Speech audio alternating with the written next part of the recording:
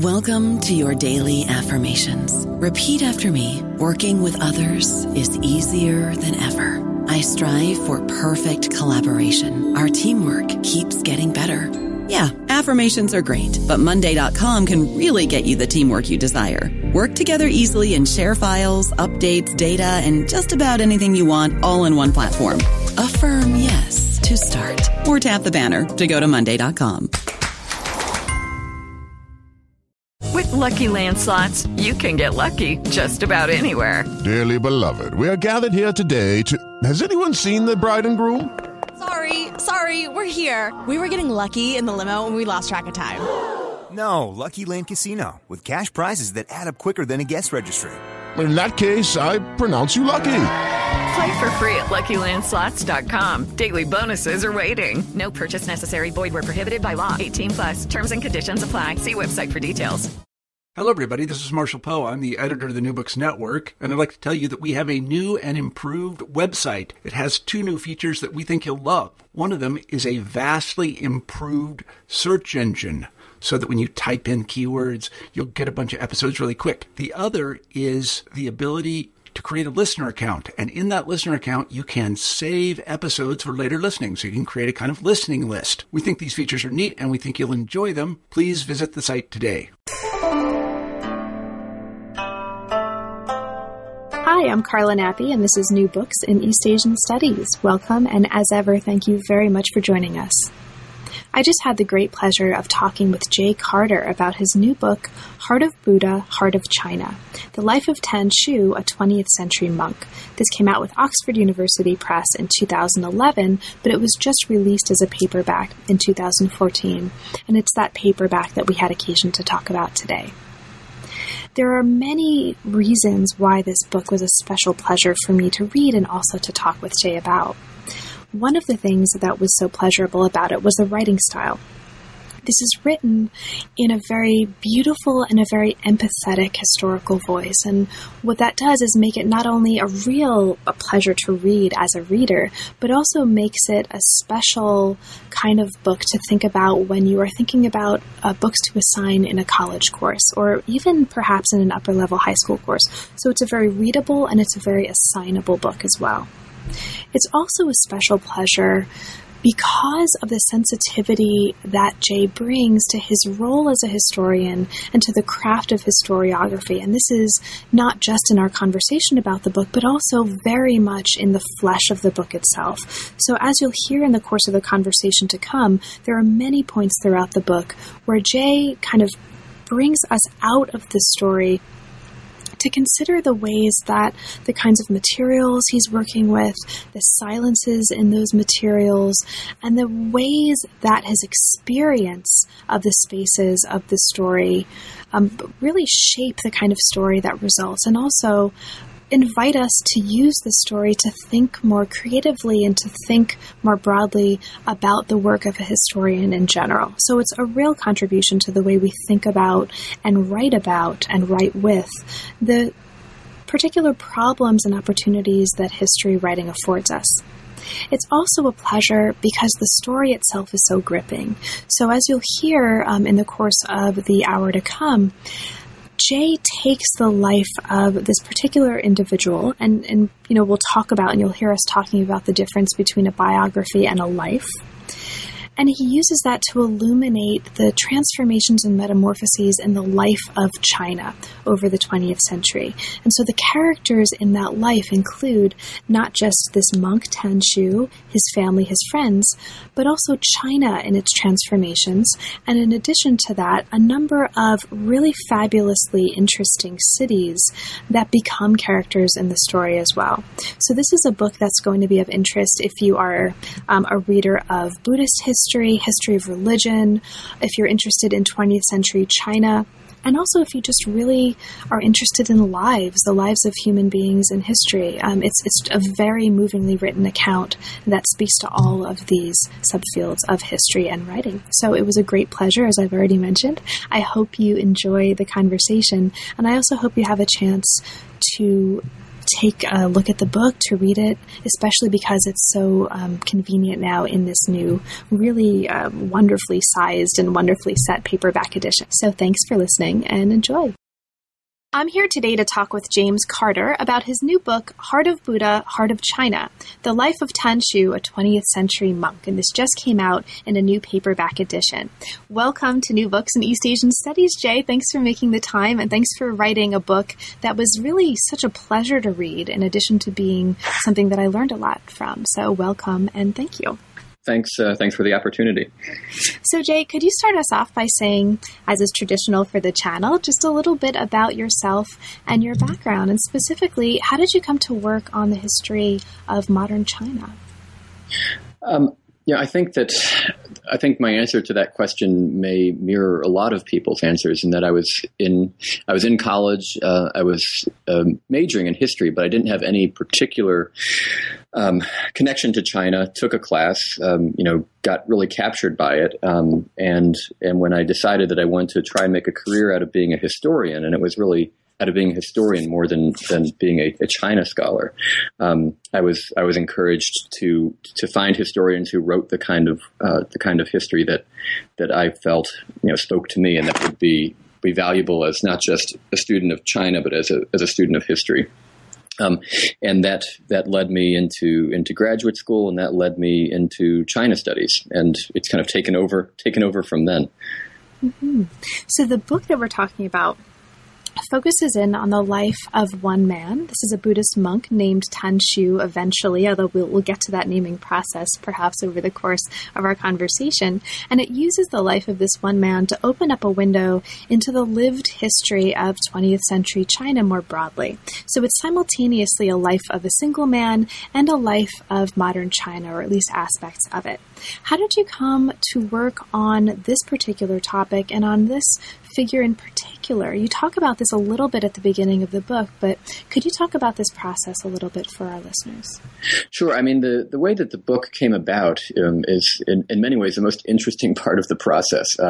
So this had grown out of my first book, my dissertation, the dissertation book, which I had done most of the research for in the 90s, and I'd been set up in Harbin, up in the Northeast. And one of the noteworthy things about Harbin is that if you've been there, or even if you haven't been there, it's got a lot of non-Chinese aspects to it. It has a rich Russian past and a European past and a Japanese influence. And so when I was there studying language, before I even began work on my research, I was taken to the Buddhist temple there. While I was at the Buddhist temple there, I got a hold of a copy of the memoirs of this monk who had founded the temple. And as I got a hold of those memoirs and began to look at them, I found it noteworthy that he had founded temples in some places I was familiar with, some I was less familiar with, but all of them had this connection to a foreign presence in China. And I kind of filed that away as something that I might like to return to after I had written about the rise of nationalism in Harbin in the 1920s, which is what I was specifically researching. So then when I finished that project and time went by, I decided to return to the Tan Shu project just to see where it would lead. And at that time, I had visions of writing a pretty academic standard monograph. So the idea was the intersection of Buddhism and nationalism, and how did those two things inform one another? How did they change and shape one another in the 20th century? And as I started to delve into Tan Shu's contribution to that, I wound up, in this I detail in the prologue, I Googled him, because Google hadn't existed when I started doing this in 1994 or 5. And so I Googled him, and up popped this treatise that he'd written. And it turned out this treatise had been translated into English and widely disseminated in the English-speaking world. And this wasn't directly related to what I was going to write, but I figured I should have it. So I got in touch with the YMBA, which is actually the Young Men's Buddhist Association. And they sent me a copy, and in the email exchange about that, first they wanted to confirm, you're probably interested in Taishu, right? Because Taishu is a very famous, much more famous figure in 20th century Buddhism. Not Tanshu. I said, no, it's actually Tanshu I'm interested in. And they said, well, in that case, you must know Master Lok To. And I said, why no, I don't. And then to make a long story a little shorter, turns out that Lok To was Tan Shu's student. He was his kind of personal secretary for a number of years. He was still alive.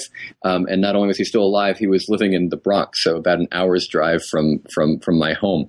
And from conversations with Lok To led me into an entirely different aspect of Tan Shu's life and a different way of getting at some of these same issues. So what started off as a very traditional academic project turned into something much more personal and a little bit scary as well as exciting. And we'll talk about actually more elements of what both what makes this a really important academic study, but also what you identify as differentiating it from the kind of typical experience, or maybe a more typical experience from working on an academic book, certainly over the course of the first couple chapters. And we'll meet also Lok To in more detail by the end of the conversation, as we do meet him toward the end of the book. Sure. Now, you mention early in the book as well that this is, technically speaking, or to be true to the spirit, perhaps is a better way of putting it, of the book, it's not really a biography in the typical sense of the word. And early on in the book, you talk about the project as you envision it, as you've crafted it in relation to these categories of biography on the one hand, and on the other hand, microhistory. So especially for those of us who are really interested in the craft of the historian, this is a really, really fascinating thing to bring up, especially so early in the book. Can you talk about that a little bit? How do you think about this in relation to these two categories? And can you bring us into that process further? Sure. I can try. I think that, I had a lot of trouble exactly describing the book in its early stages because it is a biography in the sense that it's focused on the life of an individual. So, sort of by definition, that makes it a biography. But I felt that the point of the book wasn't really Tan Shu's life. I think Tan Shu's life is really interesting, and hopefully I convey some of that in the book. But what makes the book, I think, useful as a way of thinking about 20th century China is the intersection of Tan Shu's life with these major events that he either observed or took part in, or both.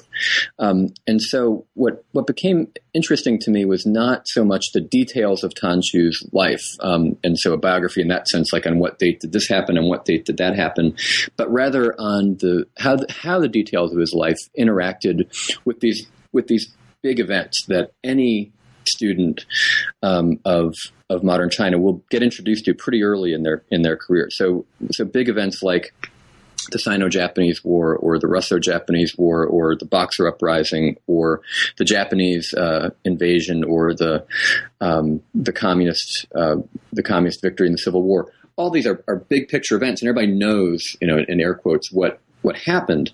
But of course, no event in history actually takes place except in the experience of individuals who are there, and so it looks different from different perspectives, and it looks different in different people's experiences. And so, to me, one thing that I wanted to get at was the importance of Tan Shu not as an individual life, but as the portrait of Tan Shu as kind of representative of all of the people who, taken together, make up human experience, which sounds a little bit grand, but nonetheless, I think it's looking at the big arc of history only makes sense if you can then balance that out with the experience of individuals on the ground who are taking part and really comprising that big arc of history. So one of those individuals is actually you. And you mention early in the book, and this is one of the really fascinating historiographical points in addition to what we've already talked about, you mentioned early in the book that the book is in many ways about travel. So not only are you accounting for us and recounting for us Tan Shu's travels, but to research the book, you also, to some extent, traveled Tan Shu's itinerary. And you mentioned that sharing this experience, at least to the extent possible, as you put it, brought you closer to understanding the man and better equipped to relate his story. So can you talk about that element of the process for us? What were, well, first of all, can you just kind of open that up? And also, what were some of the challenges with taking that approach that you found as a historian? Yeah, that was both the most enjoyable and the most challenging part of the experience. So early on in the book's genesis, I was really trying to make it sort of equal parts present and past. So it was going to document my travels alongside Tan Shu's travels, and they were going to be equally important in how the book was presented. I wasn't able to follow that through for a variety of reasons, but nonetheless, I felt it was really important to keep a foot in the present as well as a foot in the past. So I did think it was important for me to follow Tan Shu's footsteps, and I eventually did make it to not exactly every specific place that he got to, but I did make it to at least all of the cities and regions that were important to him. I think there's something to be said for just for place, for the importance of place. One thing that, in your first question about how I came into the field, as a historian, I was my parents are Texans and Southerners, and I was raised in New England, and so I had this very clear sense that place was an important marker of where people were and where people were from, and that they were made up of those past experiences, not only that they had, but actually that their family and that their people had passed on to them through time. So I felt it was worthwhile to just follow Tan Shu around, several decades later, and see how those places might have informed the person that he came to be, and sometimes that took was very specific. So, for instance, it was really important the fact that he was a northerner, and yet traveled to the south and became where he could pick up some of these, where he could be trained as a Buddhist monk, but then be sent back to the north because they needed northerners who could speak the language, who could understand the culture. And also Tan Shu wasted no time, expressing his dislike of the South. He didn't like the food. He didn't like the accent. Didn't like the smells. So I thought it was very important. At the same time, traveling around to these different places often left me at loose ends for exactly what I was doing. So, and I would spend weeks in these monasteries. There were texts I could look at, and I did look at some of these texts, and there were people I could interview, and I did interview some of these people. But it wasn't the daily grind of getting up early in the morning, though I did, and going to bed late at night, though I sometimes did, and filling those intervening hours with, going to the library, making photocopies, translating and reading texts. So there was a lot of time spent thinking and contemplating Tan Shu's life and what it meant. And so I think in that way, maybe it just gave me more space to think about Tan Shu's life. And so, if to the extent that the place where these things actually happened make a difference to our understanding of what they were, then I think it was important. So I would concede that point's not universally accepted by every historian. Thank you so much. Now, you've already mentioned the importance of places and the places of his life. One of those places was the place that he was born and returned to, at least to some extent later on in his life, and this was Beitang. So he's born... Tan Shu at this point is not Tan Shu. He's born as Wang Shouchun, and he's born in 1875 in Beitang. This is a small fishing community, and you bring us through the early stages of his life, which are, at least as we understand them from the existing record, right, which includes largely his memoir in addition to other kinds of sources. His early life was kind of sprinkled with these moments that later on become significant in light of his ultimate career as a Buddhist monk. And so as a toddler, his first words were the Chinese equivalent of keep vegetarian. Right. He's surrounded by all these signs. So eventually 1892, cholera breaks out. Now he, at this point, is 17. He's about to be married, but also perhaps more significantly, and we can talk about that as well, his friend dies, and this affects him really deeply, okay? So he's very deeply affected by his friend's death, and then he gets sick. Now, I mention this because this is one of those transformative points in the story where we really see the transformation of Tan Shu as a man, as an individual, and as increasingly a figure whose life is marked by these points of metamorphosis that bring him to the spiritual path that he eventually finds himself on. At this point, he gets sick, And according to him, he actually dies and he goes to the underworld. So this is perhaps a good place to begin, is with his death. Can you talk a little bit about this? What happens in the course of this moment for him, and what is significant about what happens that we need to understand in order to understand what you are arguing about his life in this part of the book? Sure. And you're right. I think it makes all the sense in the world to begin with his death, which is not typical for how narratives work, at least on this mortal plane. So when Tanshu, let me start with the source a little bit. So obviously, all of these stories that you just passed on have to be evaluated, by the historian. So I'm evaluating these claims as I'm reading the source. The main source is his memoir, which he actually dictated to students later in his life. And so it's his memoir which is providing the foundation for a lot of this. And obviously the only person who can understand what happened to him when he died, as he put it forward, is himself. And this can only come from his own view. We don't have any corroborating evidence to prove that he did or did not die in 1892. And he's quite upfront about it in the memoir, and as I relate in the book. I mean, he says, I know what this sounds like. This sounds like, I was sick, I had a high fever, I was hallucinating, and I imagined that I died, and all these things happened. And I just want you to understand that while I know it seems that that's what happened, that isn't what happened. I actually died, and then goes on to explain what happened. To me, what's important about that story, there are a few things that are important about that story. So one is I just think it's interesting. So, it gives you an insight into belief systems and how people think about the afterlife, the underworld, what goes on in these other planes. Because he goes and he has this negotiation with some of the figures in the underworld, eventually persuades them to let him go back. And I just think that story is a little slice of, for students of comparative religion or trying to understand that aspect of Chinese society, I think it's a great detail to bring in. The second one, I think historiographically, what do you do with that kind of a source? When he's making a claim that as a secular scholar writing in the 20th and 21st century, what do I do with that? That clearly can't be true, and yet the person who I'm taking as my guide, at least to get started in this story, says it is true. So how do you assess that?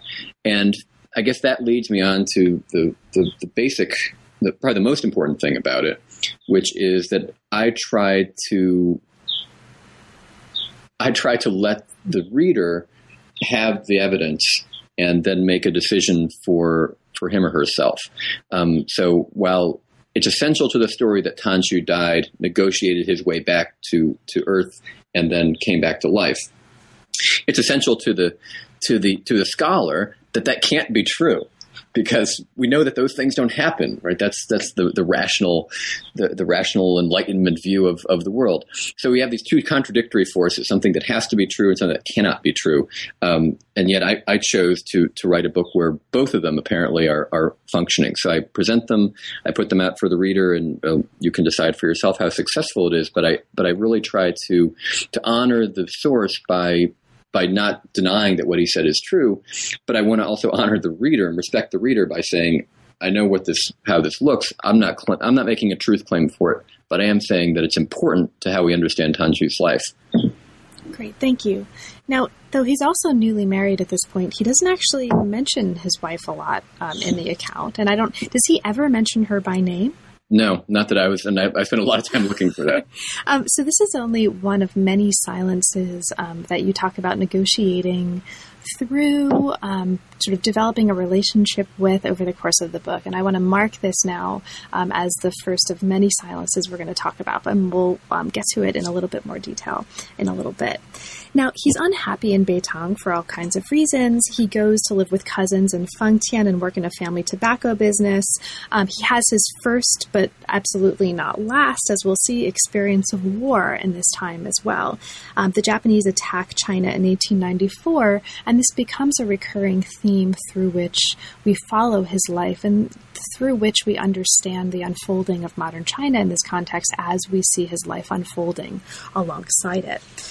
Now, he leaves Beitang, and he goes to find work to support his family. And this is just kind of the beginning of a number of travels that we follow him through over the course of the book. Throughout his life, Wang is actually living in cities that were on Chinese soil, but that are in some way administered by foreigners. And you make this point early in the second chapter. And they're populated mostly by Chinese. Why is this important for us to understand the way that Wang is offering a particular vision of 20th century China? So in other words, what's important about the kinds of cities that he finds himself in and the relationship between sort of Chinese and foreign manifestations of life in those cities for you as an author? Sure. Well, in a lot of ways, coming out of this book, I really sort of reflected on what it is I am as a historian. And I find that I write a lot about the interaction of China and the West, although I tend to do that at a personal level and not at a state-to-state level. So it was interesting to me just how these sites of colonialism or semi-colonialism or imperialism, how we negotiate with those places. But one other thing that was important about I just call him Tan Shu for short, since I know his name changed. He's not yet known as Tan Shu. Right, that's right. But one thing that comes up as Tan Shu for him is that this engagement with foreignness, this engagement with the foreign. So mostly the West, but not only the West. You see, the Japanese play a huge role as well. This is not unique to Tan Shu. He's certainly not the only person to say, wow, there's a lot of really interesting and important stuff to understand about these foreigners. But what I think comes out about Tan Shu's response is it doesn't fit neatly into any of the categories with which we're more familiar as historians. He's not a modernizer in the sense that he doesn't think they need to reject traditional Chinese culture and embrace something more modern, whether that's Western or whether that's some hybrid of Chinese and Western. So he's not a modernizer, but he's not a xenophobe. He's not saying that we need to get rid of the foreign and return to something more Chinese, like the Boxers might be the classic example of that. He's somebody who thinks that China needs to find a way to compete, and he uses those words. China needs to find a way to strengthen itself, but he does that through an appeal to Buddhism. Eventually, it takes him a little while to get there. So I think that his response to these foreign communities or these mixed foreign and Chinese communities, I think complexifies our understanding of ways that individuals during that time, so from the middle of the 19th into the middle of the 20th century, the way they responded to the foreign presence. It wasn't just in the ways that may have grabbed the headlines. Great, thank you. So at this point, Tan Shu is still Wang. He's already experienced a name change early in his life, but he's still Wang. So at this point, he's left home. He's in Dalian during a time of increased fighting between Russian and Japanese forces in Manchuria. He flees to escape the fighting, and he winds up in Yingkou. And it's not much more stable in Yingkou. But while in Yingkou, he's sort of continuing to search for the kind of spiritual and religious fulfillment that he's looking for. And he's got a friend, Liu Wenhua, whose story inspires him with the power of Buddhism. So long story short, he goes home, he tells his wife that he's going to the cemetery to tend to his relatives' graves, and instead he leaves and he sets out for Tianjin to become a Buddhist monk. Long story short, again, he finds one master who's actually recently died. That doesn't work out for him. He eventually settles with another master, Di Xian. He takes the tonsure again, and this is where he gets his new name, Tan Shu. Okay, so now he's gotten his name. This is a really important part of the story. Now, he moves from here, and he's still traveling, and he arrives in Ningbo in 1917. So Ningbo is one of the many cities that you talk about in the book that are actually really important as places and as spaces for the unfolding of the history of 20th century China. So can you talk a little bit about Ningbo as Tanshu is encountering it, and sort of maybe what's important for us to understand about the city at this point in the story? Sure, and at some point they want to loop back to understanding some of the things that happened in those really eventful, decades leading up to Ningbo. Oh, sure. Yeah, whatever if you want to sort of take us there by talking about those decades, that's absolutely fine. Well, I think we may loop back to it in the next in a minute. So let me address Ningbo. So I think for me, Ningbo, and I was really happy because I got the chance to go to Ningbo, which is a very pleasant place to be. But Tanshu wouldn't agree with that assessment. He hated it. And the reason he hated it was because it was so unfamiliar. And I think that's a really important point to bring out for students who are coming to China, or coming to a study of China, that this is not just one place, right? I mean, this is something that we as scholars often take for granted, that people understand the diversity within China proper, in quotes. But for Tanshu, when he went to Ningbo, he didn't like the food. He didn't understand what people were saying. He didn't like the weather. There were too many mosquitoes. There was really nothing about it that he liked, but it was really important that he go there because in this period in China's history, that's where all the Buddhism was. So Buddhism was being revived all across China, as Holmes Welch wrote about the Buddhist revival. But it's being revived across China, but really in the north, it had become quite dormant.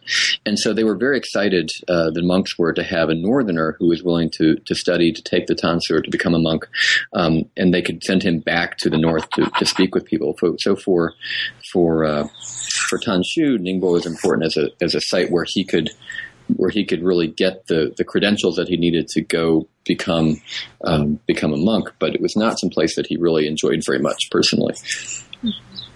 Great, thank you. So there's a lot that's happening, and we won't have time to talk about clearly, right, all of the things that are happening in all of the chapters. So please feel free to, to raise any of the important points that I don't think to ask you at any point in the conversation. Okay, so he, as you mentioned, he's invited by his master Dixuan, to go north with him. They go to Beijing. Dixuan lectures on the Lotus Sutra. Long story short, eventually, by the spring of 1920, Tanshu is again frustrated, and he decides to leave the monastery. Again, he lies about the reasons for doing that. He lies to Dixuan, and he leaves for Shanghai. So over the next couple of chapters, we see Tanshu taking on increasingly public roles to spread Buddhist teaching throughout many Chinese cities, and we see him traveling more and more. He goes, in the course of these travels, he goes to Yingkou to check on his family. Over the course of this, he sees his wife. He has this encounter with his wife where she finally understands that he's alive, first of all, why he left. She eventually takes up, to some extent, Buddhist practices as well, and she eventually dies, but dies reciting a Buddhist sutra. He gets back to Beijing. He's invited increasingly by temples to lecture in order to attract new students for schools, and he begins to work finding supporters to financially back the construction of Buddhist temples. And this becomes something that he works on more and more as his reputation increases over the course of the book and over the course of his life, and as more and more temples really kind of need that patronage and need that support because of other transformations in 20th century Chinese society that are happening on the heels of and on the back of not just strife and fighting, but also transformations in the political structure of Chinese society at the time. Now, at this point, he's increasingly being sought out by local leaders for his ability to, as you put it in the book, use Buddhism to promote and to strengthen the Chinese nation. So here we have Buddhism and nationalism being used sort of hand in hand as tools that go together. Now, this eventually brings us about midway through the book to a chapter that takes us into a moment where he's, well along the path of these travels, and these travels take him eventually to Harbin. I wanted to stop for a moment and focus on this because you did mention that this is, in many ways, one of the sort of points of origin of the project is your earlier work on Harbin, and this is a really, really important space for this study. This is at this point where he gets to Harbin. It's very much a place of confluence between Russia, Japan, and China, or among, rather, Russia, Japan, and China. So can you take us into Tanchu's Harbin? What is what is the space as he's experiencing it, and can you help us understand what's important about that, again, for you as an author at this point in the story? Sure. I think, as you said, Harbin is where this really began. That's where I first encountered Tanchu, and that's where the general outline of his career became clear to me. Harbin, for any of your listeners who have been to Harbin, they probably, at best, they have a notion of it as an interesting place. It's unlikely they have a very positive impression of it because it's not a really very, very pleasant city to be in. It's a fascinating city, and I think it's one best viewed through a historian's eyes. If you go back to the 1920s, which is when Tanchu arrives there, right? It was depending on how you defined it. It was China's most cosmopolitan city. Certainly, people in Shanghai would rail against that notion, but it was right up there, right? It had symphony orchestras, it had newspapers in a dozen languages, close to a dozen languages anyway. It had consulates and populations from most of the major countries in Europe. It had a very diverse student body, very diverse. Been grading too many exams lately. A very diverse population, and yet it was very isolated, very far away from the rest of China, and so it had grown up in this place. Where it was not officially a Russian colony, but it was kind of a Russian colony. And so when Tanchu arrived there, he came at a moment when it was transforming itself, or being transformed, from a Russian colony, semi-colony, into a Chinese city, which is what I wrote about in my first book. But in that, part of that process was a physical transformation of the city. And this was a pattern that began in Yingkou to a lesser extent, really became fully fledged in Harbin, and then got carried out in Qingdao later on. But if the Buddhist temple in Harbin is located at the end of a broad street. In fact, it's called Broad Straight Street, Dajie, which goes right down, connects what used to be one of the main Orthodox cathedrals, goes down past the Protestant and Catholic Christian churches, and down to the Russian cemetery, which would have. This was kind of the access, kind of a spiritual access for Europeans, especially Russians, but for Europeans in Harbin. The Buddhist temple and the Confucian temple were both built there in the 1920s, flanking that route, not by coincidence. Right? They're built there with the explicit purpose of demonstrating to a non-Chinese population, you're not in St. Petersburg anymore, right? So this is the idea that he was trying to promote. Tanchu was brought in to do that. So he built the temple in that particular place, that particular time. So it's a diverse city. It's a city that's majority population is Chinese, but its administration has been almost wholly, well, at least for the central parts of the city, almost wholly Russian or European. And now that changes, I should have made clear, after the Russian Revolution, when the Chinese government doesn't recognize the Soviet Union. So therefore all of the Russians who are there are rendered stateless. So the Russian Empire is dissolved, but the Soviet Union has not been recognized. So China uses that opportunity in the 1920s to reclaim its authority over Harbin, and Tanchu becomes a central player in that. Great. Thank you. So over the course of this chapter, among other things that are happening, he founds a temple. This is the Paradise Temple. You take us through the travails of him actually trying to find a patron to support the building and then running of the temple. And this is an adventure of its own, and which involves fire. And there's this guy claiming to be the Buddha's uncle, and all these kinds of things that are happening around the founding of this temple. Another thing that's happening around the founding of this temple is the Japanese invasion of Manchuria, and in particular the Japanese attack on Harbin.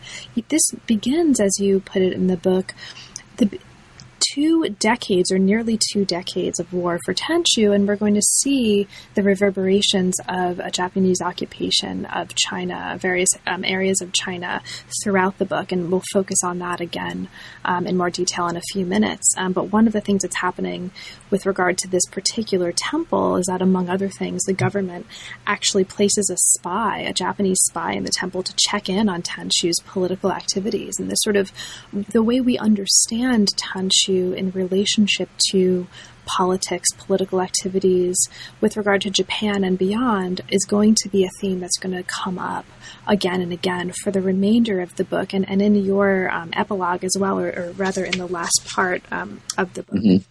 And so I just want to mark this as perhaps one of the clearest places where we begin to see what winds up becoming a recurring theme really take center stage in the story, and we'll return to that shortly. Okay, so as we move throughout the story, Tanshu keeps traveling. He travels to Xi'an. Along the way, he is met with conditions of profound famine in central Shanxi province. He has an ambition in Xi'an to revive a major temple, the Maternal Grace Temple. It's a very expensive project. It's a very historically significant project. In the midst of this, his old master Di Xian dies, and he travels back for the memorial. There are pirates, so I just want to mark this for listeners who are particularly interested in pirates, and I know you're out there, listeners, because I am as well. There are pirates. Murdered by pirates is good. Exactly. Pirates, chapter 7. But sort of more to the point, he visits Di Xian's shrine, right? He goes there. But he's largely silent in his memoir about the emotional impact on him. And I wanted to take a moment to mark this and to ask you to talk a little bit about it, because sort of dealing as a historian with these silences, this is something that comes up again and again as something that you as an author and a historian seem concerned with throughout the book, and it's something that's very affecting at this part of the book. So can you speak to that, the silences in the story, and how you encounter them and navigate your way through them as a historian of Tanshu and beyond? Yeah, with apologies to Doctor Who, the silence is central, right? I mean, the silence is just really what shapes really his experience. I can think of, I shouldn't enumerate them because I'm sure I'll have to revise the number, but there are several instances where the silence is deafening, to use a kind of a cliche. So, it begins with his literal silence at his death, or at his death experience, when he writes extensively about it, but he was literally silent, right, when he was not alive. But then he goes on to these other periods when he's very silent about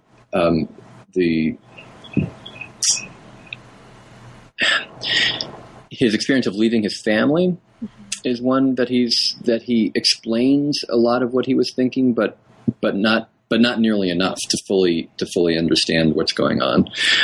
He's quite silent about his relationship to the Japanese, and how he relates to the Japanese and how he functions, and that's both in Harbin and then later in Qingdao. And then at this moment with Di Xian, he's silent about how this affects him. I try to approach this in a few different ways. So one is, as I mentioned earlier, trying to respect the reader and give the reader some tools for making sense of what had happened. So clearly, I say clearly, I'm imposing some of my own judgment into this. Clearly, this is really emotionally affecting for him. So when he's making these major transitions in his life, they're affecting him extensively, but he's not sharing with us fully how they would have affected him. He does give some insights into it. He says a little bit, but not a great deal. And we can also go back to the source to try and understand why that might be the case, right? He's dictating this memoir for novice monks or for people in training to become monks. And so his focus is on the goal, is on the process, is on their ultimate participation in the Sangha, but it's not about their master's emotional state. So it makes a lot of sense that he would be silent about it, and yet, as a 21st century author, or even more as a 21st century reader, that's, I think, one of the most valuable things about the book, is trying to get some insight into why he behaved the way that he did. So that chapter, the Xi'an chapter, that's really in many ways a social history chapter. It talks about famine, and it talks about pirates, but it talks about the lawlessness and the different competing political organizations in central China at the time.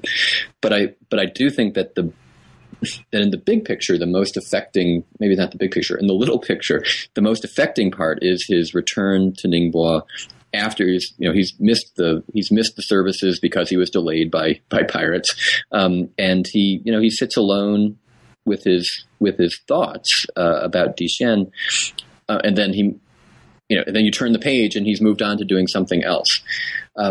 So I can't rely on his word, but that's okay, because his word would be just that. I mean, that would be one piece of evidence, but it wouldn't be the full understanding of what that moment meant. So then the last piece that I always tried to bring in is going back to when I was an undergraduate. We read R.G. Collingwood and the idea of history, and Collingwood talked about this notion of the historical imagination, and all historians do this, and is trying to figure out not necessarily what did happen or what must have happened, but trying to understand what was a plausible explanation for the things that he did and what might have motivated him. And we use that by using our own experience and the evidence that we're presented with. And so I try to use those moments of silence as an opportunity for me as a historian to, I guess ply my trade, to try and figure out why he acted the way he did and what was making him do some of those things. But also, just as an author, to play a little bit with the narrative structure and to respect the audience, the reader, enough to let them make their own decisions and not force my interpretation on people as they're reading it. That may be an overly honest approach, or it may be just a frustrating approach. I'm not really sure. I didn't find it frustrating, so I could just report. Excellent. On behalf of one reader, I thought that was great. So as we move further into the story and also into more of the silences, you bring us into a chapter that I'm just going to kind of briefly mark and account for without asking you to talk too much about it, just so that we can get to the Japanese engagement in Chapter 9. But Chapter 8 takes us into one of the most fascinating spaces and places for people who are interested in 20th century China and also 21st century China. This is Qingdao. At this point in the story, it is a space of German influence. It's a vacation spot. And he builds the Tranquil Mountain Temple Memorial Stupa as a kind of Chinese-style building that rises up in the midst of lots of European-style buildings. It's among the largest and most important temples founded as well during this period, where you show us it's not just about Tanshu's practices, but he's practicing Buddhism and he's helping found these temples in the midst of a revival of Buddhism in early 20th century China. And the success that he has in Qingdao helps establish him as one of the key figures in this revival. So this is a really important place for people who are interested in religious history, Buddhist history. Focus on Chapter 8 among the other chapters, but here's where we see a really important moment in the history of religious revival, and he plays a really significant part in that. We move from there into another really fascinating historiographical space, and that is the space of wartime. So Japanese forces invade in the summer of 1937, and you describe this as launching what you call the most controversial and also hardest to decipher period of Tan Shu's career.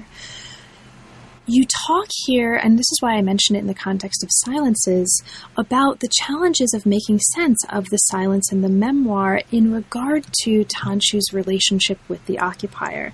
And this becomes really interesting because one of the things that the book is doing at this point is helping us think a little bit more critically about how we articulate relationships with occupying forces in terms of the language that we use and the way we think about those relationships.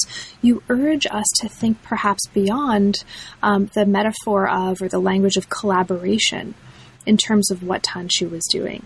So this is a really fascinating, I think, moment for anybody interested in wartime China, in this particular period in 20th century Chinese history, but also in the way that we narrativize and also read narratives of engagement with occupying forces in wartime. So can you talk a little bit about that, the sort of the language of collaboration or not, and the challenges of making sense of the silences of Tan Shu's own account with regard to understanding his relationship with the Japanese occupiers in this period? Yeah, you may have to rein me in to get me to talk just a little bit about it. But talk as much as you'd like. There's a few, yes, this chapter is really central, from a scholar's point of view and for a student's point of view. Going back to what I said earlier, I think that Tan Shu's life is valuable in as much as any life is valuable for its own sake, but it's also really useful because of the way he interacts with these big historical moments. And maybe the biggest is the Second Sino-Japanese War. So he's operating this major temple in this large port city at Qingdao. And we have to, during the Japanese occupation. So how do we make sense of that? And as you mentioned, these categories of collaboration and resistance are the dominant ones for understanding this. And if you look at any situation, whether it's France in the Second World War, whether it's the Netherlands in the Second World War, whether it's China, some people are taking up arms and fighting against the enemy, and some people are actively working with the enemy to accomplish their ends. But most people are doing neither of those things. Or maybe most people are doing both these things. I mentioned in the book, I think, I've mentioned in a lot of conversations, there's a really thoughtful notion by the Czech dissident and president Václav Havel, who talked about the line between collaboration and resistance not passing between individuals, but through them. So the idea being that you can't divide people into collaborators and resistors. Anybody who's living in the situation is, to some extent or another, participating in the system, resisting the system, and making their own negotiation. So that the first thing I want to do is to try and just give some flesh to an individual who was living during this time period and making choices, some of which were probably morally questionable, and some of which were probably heroic, but nonetheless living his life. But then, of course, as you mentioned earlier, the silence, crops up again. He says very little about it. And it's curious that he does, because this is an opportunity to shape his narrative. I mean, he may not have been expecting some historian to pick it up a half a century later and try to make a book out of it. But he was trying to present his story to people who were coming after him. So why didn't he present himself in a particularly heroic way? Or why didn't he make this into a teachable moment, like he had done regrettable things, and here's why, or here's how he would have done them differently? He didn't do any of those. And in fact, he goes out of his way, more in Harbin than in Qingdao, but he goes out of his way to say, the Japanese said I was leading the resistance, but that's not true. I wasn't leading the resistance. And these other people, have accused me of being a collaborator. And I said, that's not true either. So he dodges the question altogether. So I think that this can easily be called a cop-out, but I really think that the only honest way to do it is to present his life and to say, these are some of the things that people did, in this situation that put tremendous stress on individual choices. And to say that it was a simple matter of collaboration or resistance, kind of misses the point, that most people are simply trying to make their way. And we all do that with constraints. Most of the time, those constraints are not nearly as severe as occupation by an invading army. But in this case, they are. And here's what he did with it. Thank you, Jay. Now, as we move into the last parts of the book, a lot of other things happen for Tan Chu. American Marines come into the story after the Japanese defeat at the end of World War II. He does more traveling. In the course of one trip, he and his colleagues are actually entertained by Guanyin, as he claims, which is a really interesting part of the story. And as communist victory becomes more likely, he becomes even more committed to collecting and preserving Buddhist texts. And this ultimately, by the end of the story, is going to resolve into him overseeing the creation of a Buddhist library. But before we get there, we have to meet and sort of get to know a little bit the student who helps make that possible. And this is the student who you actually introduce us to at the very beginning of the book, at the very opening of the story. You've talked a little bit about him already. And he also, he's somebody who, though, we kind of meet and get to know in a little bit more depth toward the end of this story.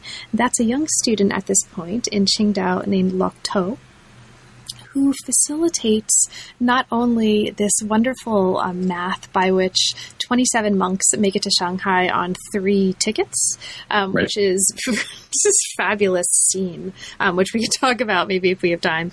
But he also facilitates the first plane trip that Tan Chu ever makes. He facilitates Tan Chu's movement to Hong Kong, and he facilitates, by the end of his life, really the creation of this library that Tan Chu actually, it's in some ways kind of a legacy for him.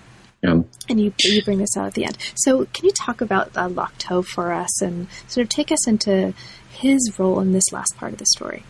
Yeah, Lok To, since I got to know him, I have many very fond memories of Lok To, and also some very fraught memories. I mean, he had a stroke not too long after I got to know him. Not a serious one, but it made it more difficult to interview him, and actually just didn't really want to because it was very stressful for him. But when for the first couple of years that I was working on the project, I met with Lok To fairly regularly, both to interview and ask him questions about the memoir and about his own memories of Tan Chu, and also about these temples. But Lok To is also instrumental more broadly for getting his perspective on Buddhism and how that fit into his vision of modern China. And then and this is kind of another conversation, but because the Chinese government became interested in the 1990s, especially, and later in reviving some of these temples. Lok To is one of the few people who was able to, who could mobilize connections around the world really to help legitimize this project. And so he was not only still important to the community in the United States and in Canada, but he was vitally important to communities in Hong Kong, and then he became important to communities back in Qingdao. So he was really an essential guide into transforming the project from simply an academic one into being a more academic and personal one.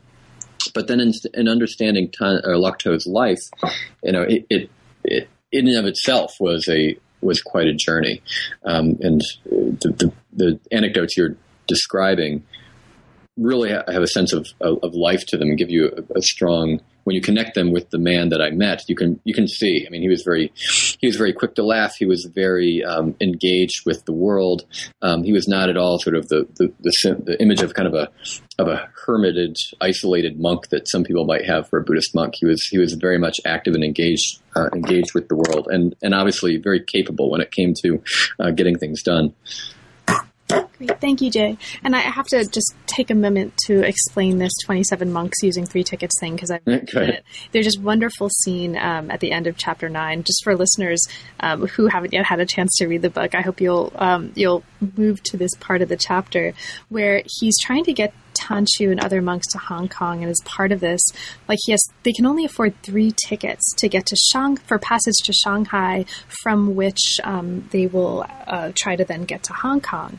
So they only have 3 tickets, but 27 monks want to go, and so they do this thing where the 3 monks go on, and then 2 monks go below deck, but give the remaining 1 monk their 2 tickets, and then he smuggles 2 other monks on board, and then they go below deck, and eventually all 27 make it onto the ship. And it's this kind of wonderful, hilarious, but also really moving moment of the story that I just really, really loved. It's one of many moving moments, but something that's lost in our modern world. I think with the ticket scanners and security checks, I don't think that sort of thing is so likely anymore. So by the end of the story, again, as I've mentioned, Tanshu gets to Hong Kong. At this point, Hong Kong is in flux, and Tanshu kind of follows the changing sort of texture and the changing history of Hong Kong with his own changing texture, right? So he presides over a new Buddhist seminary, the South China Buddhist Studies Center, and at this point he's the most senior monk in Hong Kong. And you take us through what kind of happens as he's trying to raise money for this center. They try to make socks to make money, no dice there. They try to make money by doing laundry, no dice there. Eventually they're able to support themselves by performing a rite for deliverance of creatures of water and land, a really important Buddhist ritual, which is a really important moment in the history of the finances of a temple. And so it's a really interesting window into how Buddhist monks are supporting these institutions in the 20th century. And we've talked a little bit about already the creation of the Buddhist Library of South China. And from here, Lok To makes his way to San Francisco and then to New York, the Bronx, where I'm from, actually. Really? So we begin at the Bronx and we end in the Bronx as well. Now, in the epilogue, Jay, you tell the story, you sort of bring this story into not just the future, but also into your future, or the kind of epilogue of your experience telling the story as a historian. And you tell the story of a publicity poster that you shared with your contacts at the Young Men's Buddhist Association, and also talk a little bit about the fallout from that poster. I think this is perhaps something that's worth talking a little bit about, because this brings out the kind of issue that we talked about briefly earlier in our conversation, and that's the way to understand Tanshu with regard to political history. So can you talk about that? Yeah. Sure. No, I mean, at the very outset, oftentimes the way I frame this book is it's about traveling between and among worlds, and that includes the world of the living and the world of the dead, and it includes physical space, from Dongbei and from the northeast down to central China and to the southeast and then on to Hong Kong. But also as an author, it left me between different worlds. So one would include the notion of scholarship versus advocacy. So when I'm working with a lot of these people who are believers and they're giving me access to this material, how does that shape or restrict my actions vis-a-vis those materials? Also, the notion of objectivity is raised there too. If they're, as I just told you, if one of my main sources is somebody who I know, how does that affect the story? It's not unique to this situation, but it's relevant. So then what happened, what you were just asking me about. So right, I was giving a talk on this, I think it was at Bryn Mawr College. And, the idea was, I was talking about the intersection of Buddhism and politics, religion and politics, and Buddhism and nationalism. I can't remember the exact formulation right now. But definitely religion and politics came up, and I was very excited about it because I did a nice job on the poster, and it's always fun to share your work with others. And I went, as a means of thanking them for their help, I sent this poster on and got back a message that wasn't it wasn't scolding, but it was cool compared to my earlier interactions, and just that they wanted to be clear that Tanshu wasn't political.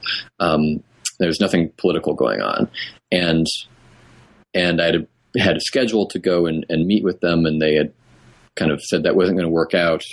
We could reschedule sometime, but eventually I did meet back up with them again, but it took several years.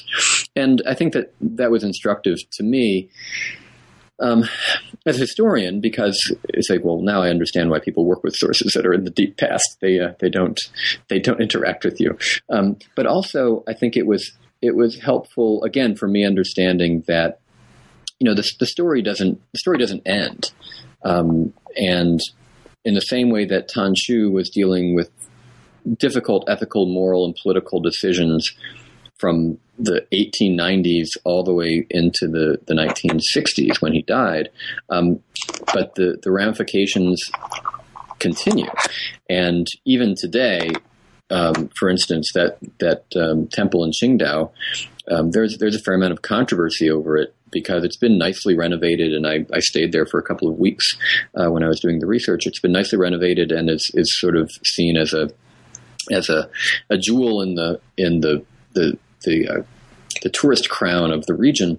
But a lot of monks, especially in Hong Kong and the U.S., are somewhat dismissive of it and other Buddhist sites in the mainland, saying they're really being exploited. They're being used as money-making enterprises, and they're not honoring the spiritual and religious spirit in which they were intended. Now, of course, I can then add another layer onto that by saying, well, even the religious and spiritual context when they were constructed was problematic, right? Because they had a political role at that time as well. So I think it helps to break down some of those bright lines that we have between categories, but also just to reemphasize the contingent and constantly changing nature of the way that people interact with one another, i.e. politics. Well, Jay, thank you so much for making the time to talk with me about the book. I usually end with 2 questions, but I'm going to add a third one onto the end here because it seems particularly appropriate given the nature of the book and the really beautiful and very evocative way that it's written. So the writing style of the book is very fluid. It's the kind of style that makes this history come alive for a reader in a way that many histories of 20th century China don't. And I can envision it being used in lots of different kinds of contexts, including in the classroom. So what is your vision for how the book, how you'd like to see the book used, and what do you envision the kind of audience being for the book? And can you, in what ways do you imagine it being used in a classroom setting? Sure. Well, thanks for that compliment. And I'm hoping that I hope that the book is readable. And I think that I do think, because of what I said earlier, that I see this as a way of sort of getting at aspects of society in modern China, or rather getting at aspects of the big arc, but how that big arc is reflected and refracted through the life of an individual. I think that the book would go well in teaching about 20th century China. If you've got big books that talk about the big trends, and then you have smaller books to complement it. When we talk about small films, I think of this as a small book, and this would, there's other, much better examples of people who've done this, but people like Henrietta Harrison's Man Awakened from Dreams, or going back further, Jonathan Spence's Death of Woman Wong, but books that far surpass my ambitions for this one, but books that look at the lives of individuals and how they fit into specific contexts and really make sense of, okay, the Ming-Qing conquest is this, but here's how it played out in the life of an individual, or the transition to from republic to people's republic, or the Japanese invasion, or any of the other different events, how they play out. So I think it's useful in that sense. I also hope that if some of what I've played around with genre and biography and microhistory, those things, lots of authors are doing that. I'm far from unique in that, but it would be interesting to see the book paired with some of those others. In fact, I've done some of that in my own classes, looking at Robert Bicker's work, and also with some novels, and mentioned Henrietta Harrison, some different ways of getting at lives, kind of Chinese lives, to borrow that title, and how we have examples of not just what it might have been like for people to live through these big events, but actually what it was like for them to live through these big events. So, Jay, we've talked about a lot of aspects of the book, but of course there were a ton of things in the book that we didn't have a chance to talk about. Is there anything in particular that we didn't have a chance to talk about, but that you'd like to mention for listeners? I actually really think we hit on just about all of them. I think that so much of the book is trying to fill in gaps and fill in holes that the main source is silent on. So I would urge the reader to take this as a book that is about really the spaces as well as the form. And I think you did a great job guiding through that. Although we could, of course, go through each and every example, but I think they got the picture. So now that the book is out and the paperback also just came out, so congratulations on both of those. What's next for you? What project or projects are currently inspiring you? Well, I'm really excited by the work that I'm getting to do now. So, as I mentioned earlier, I've come to sort of own my identity as sort of a historian of China and the West, or China's interactions with the other at a personal level. And so what I've kind of settled on now is I'm working on a project that's set at the racetrack in Shanghai in the 1940s. So actually, to be specific, in November of 1941. So the idea is that I'm going to take one day, and it's the day that was the last champions race run at the racetrack before the Japanese invaded.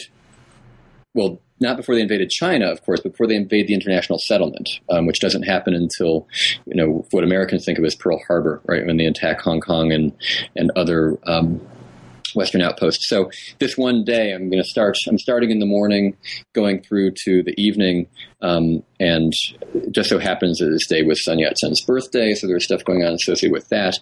Liza Hardoon, who was the widow of Silas Hardoon, one of the wealthiest men in all of China, her funeral was that same day, and documenting sort of how the life of the city went on or didn't go on at this kind of liminal moment there when the war had started but yet hadn't fully enveloped the international settlement, and then really the last lights of this colonial society, and trying to evaluate what that meant and what it was like just as it was about to change, period. Oh my God, I love it. Okay, email me when that's out and we'll talk about that too. What a great project.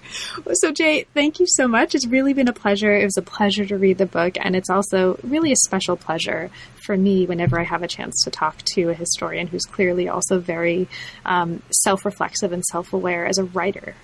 So thank you for all of these things. Best of luck and have fun at the racetrack. Well, thank you so much, and thanks for the opportunity. You've been listening to New Books in East Asian Studies. Thanks very much for joining us, and we'll see you next time.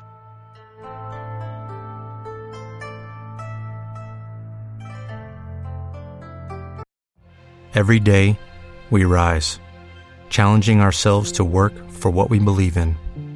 At U.S. Border Patrol, protecting our borders is more than a job. It's a calling. Agents answer the call, working together to keep our country and communities safe. If you are ready for a new mission, join U.S. Border Patrol and go beyond. Learn more at cbp.gov/careers.